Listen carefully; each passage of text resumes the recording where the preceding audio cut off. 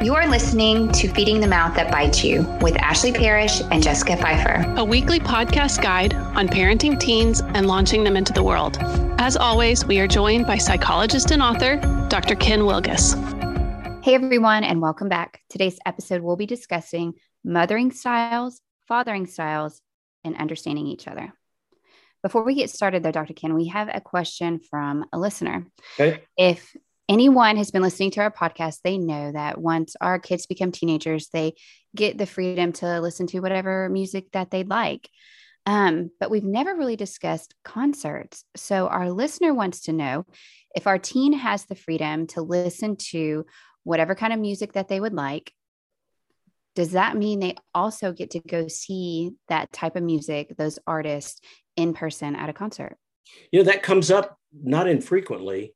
I'll put in the first reminder is that we give our teenagers the quote freedom to listen to what they want because they already have the freedom to listen to what they want. It's just not controllable in our age anymore. Mm-hmm. But, you know, we've talked about, and everyone knows that that doesn't mean you have to listen to it. Certainly the siblings don't have to and all that. But it does come up that largely because you have these kind of argumentative kids going, well, you know, I listen to this, you know, rapper all the time. So why can't I go to a concert? And I would think about that in two different ways. It obviously doesn't mean we want to manage the concerts you go to because of what you might hear from the performers. No, I mean, you're already listening to that. However, and certainly depending upon the age of your teenager, these venues can be dangerous, or there's just lots of other dangers, if you will, things to be concerned about. So I think one of the important things I remind parents is make sure that your teenager understands what you're not sort of not agreeing to. Because I got to remind you, if you sit in the office with teenagers, they're paranoid. They're trying to keep me from going and hearing that. Is that what they said? They said, you don't want to hear this because, you know, you listen to it all the time. I think so. Why don't you ask? So you got to be clear with them that this is not a restriction of music. And that's mostly what teenagers are. Are you restricting my music? No. There were 2 people arrested at the last concert by these people. A lot of drugs there, and you're 14, so not yet. And remember, virtually everything is not, there's never no, it's just not yet. Mm-hmm. But I would pick a time, in late adolescence where if it's and that's really true, you know, venues aren't that dangerous. They're not a constant, some of them may be, but most of them are fairly reasonably controlled. So if basically you're looking for, can I let my teenager make this choice and not put them at great risk? And if you can say yes, then try to say yes to it. But the main thing is just clarify those two things, because I'm telling you, your smart mouth teenager will accuse you of, you're not letting me, you said I have the freedom to listen to what I want to listen to.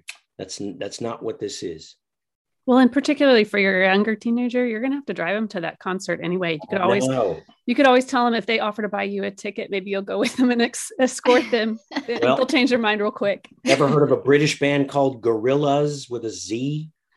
They're not as big now. I sat through an entire Gorillaz concert with my youngest and her friend.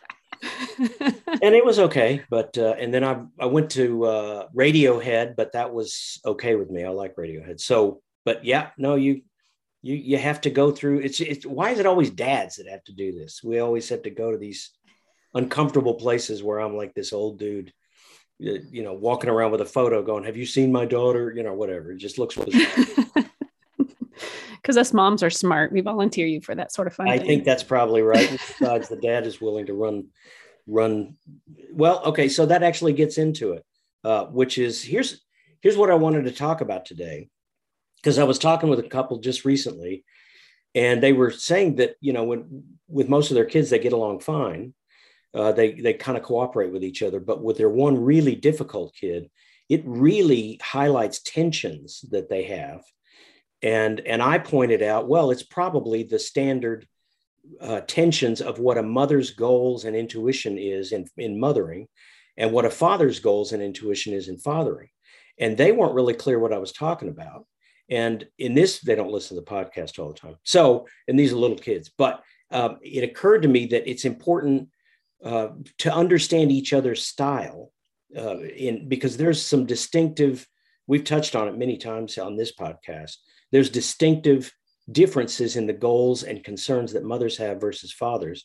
And to really get along, it's critical that you really understand each other's style rather than just assume that the other parent is doing it wrong, particularly in divorce situations where you're struggling already to not really think this other parent is a complete loss or failure, to actually at least try to give some credit to what these different styles are.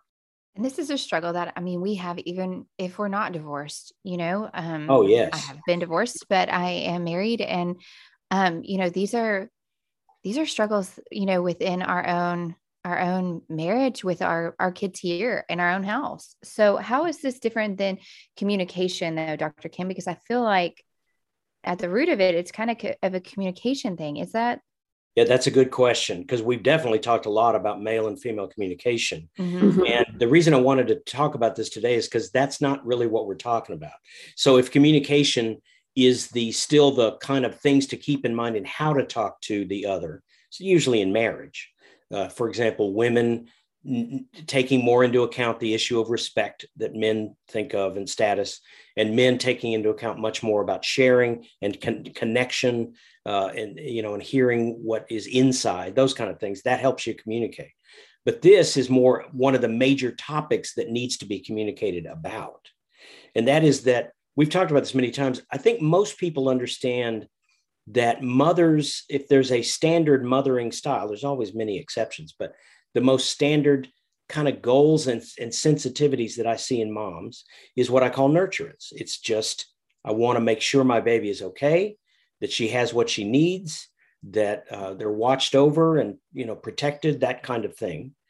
And I think most people kind of get that, but it's important for fathers to understand because it's different from fathering. Not only is fathering different general approach, but men are not real good at describing this, which means that a lot of times a mother misunderstands his goals. And that's when I was talking to this couple, I was like, well, the fathering style is what I call warrior training. I don't know why. I think I put the word warrior in there because men like that word. It's like, yeah, let's call it barbarian training. It makes me think of Tim, the Toolman Taylor, like his little grunt. Yeah, let's go with that. But the point is that, and I can tell you, and every father listening, I believe, will agree, from very early on, when I look at children and see them out of control and not doing things for themselves that they could be doing for themselves, it really makes me mad. I mean, it irks me. But the reason it irks me is that general feel of if we keep doing this thing or don't keep doing this thing, this kid of ours will never be able to do this on their own. It is a style, it is a preference and a style from very early on. Not that fathers don't care about their kids having what they need, but they are constantly aware of, if we over provide, if we allow them to get away with all these different things, then they will not be able to be in a community. They will not be able to manage themselves. And that's a very common approach that looks really different to mothers, especially in adolescence, because very often doing the preparing of a kid looks to a mom like, so we're just not going to do anything. And dads are like, well, I guess not. Well, no. We are not going to intervene here because that's what a father will think we need to do. We must leave this to our kid. And that just can seem very odd to a mom. And like I say, very often fathers don't know this in themselves. They wouldn't describe it. But I would wager there's a number of fathers going, yeah, I watch kids at Walmart and get mad because of how they're treating everyone around them and the mom. And it is because I care about that kid. I just think, he's not going to be able to have a family, friends. He's going to be a loser if he doesn't get himself under control. So it's a kind of a completely different thing that irritates fathers than mothers. Is that clear? Do we know that?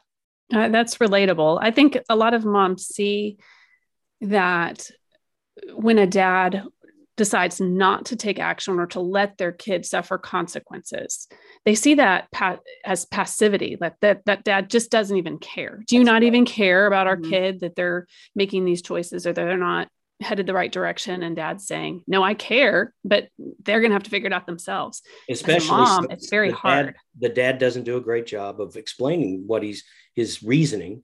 And so she's left with interpreting it from a mom's view.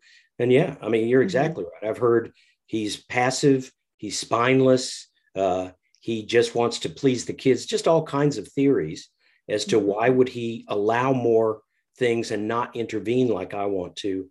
And that's what it looks like. You can't imagine that. No, this is part of a style training. Right. And I think that is just a breeding ground for resentment, for the wife, for the mom. Yep. So Dr. Ken, what are some of the most common misunderstandings between the different styles of parenting here? So again, I really emphasize why we're talking about this on feeding the mouth is because this really is highlighted in adolescence. I think especially with early on, with young kids, gosh, I'm feeling it all over again with my grandchildren, that, I take the cues from my wife and even my daughter and daughter-in-law, because they're good at that. And nurturance is important for younger children. And some fathers are way too rough, way too, not very caring in a way, because this isn't that great a style to emphasize when they're toddlers. But by adolescence, this style, as you know, fits with most of what we talk about. So the first most common issue that comes up is just this, that mostly moms will misunderstand what the dad is doing. And it will appear passive, all those things that she makes up, and knowing that, not understanding that difference is important. Number two, and if it even adds to it, is that if you're a mom that's very knowledgeable, I can't tell you how many moms have essentially read enough books to get a master's degree in momming, and you have an answer for everything. No, I've already taken care of that. We're going to do this and that. Men have this real habit of being kind of passive aggressive, like, oh, okay, well, if you know it all, then you just do it. And what's hard about that is that he will look even more passive because, like, for example, just a few weeks ago, this mom was complaining that, we had agreed what the things we agreed to do, he doesn't follow through with. We've said that, we'll watch over their homework and all that. And I turned to that dad and I said, wait, let me just check something. Do you agree with all this stuff? Like, is this what you think we should be doing? No. Yeah. Why didn't you tell her that? Because her fear is that she's alone in this. Why don't you just have the courage to say, I don't think that's a good idea, which, you can't imagine. I mean, you wives are scary to your husbands way more than you think. And an answer like, okay, fine. What do you think we should do is, we'll shut a man down.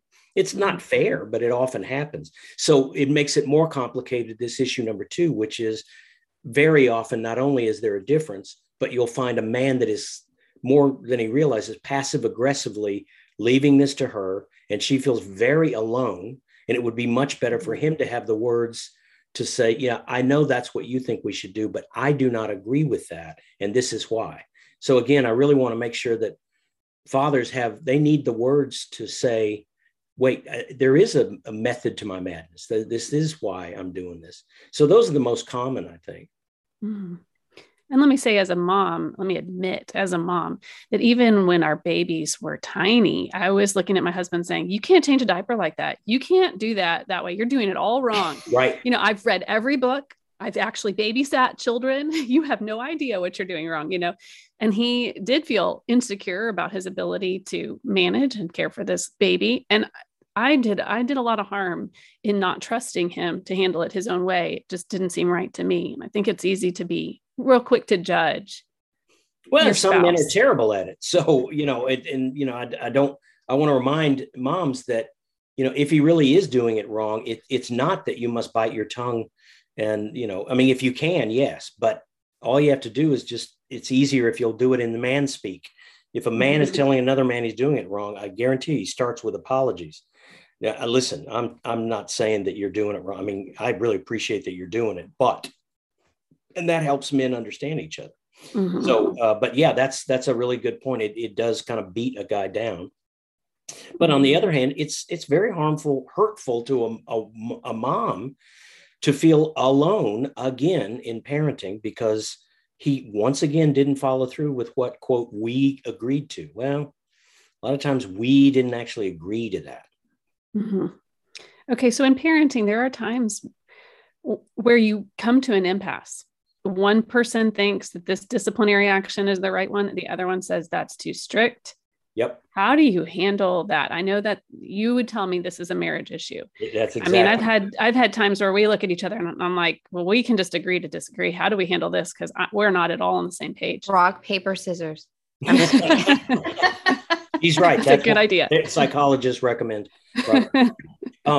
Well, I think the first part is I hope that understanding this will help both of them to come to this as understanding it's a disagreement.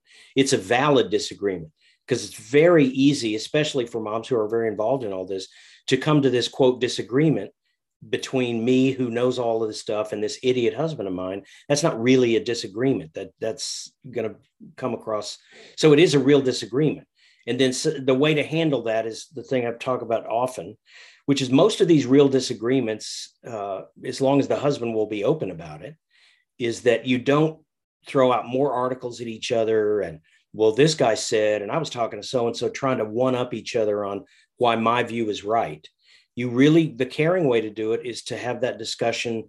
You tell me what you fear and I'll tell you what I fear, and let's come to a compromise. So if we do this thing we're considering, say switch schools, Mom, tell me why you're fearful, if we do that.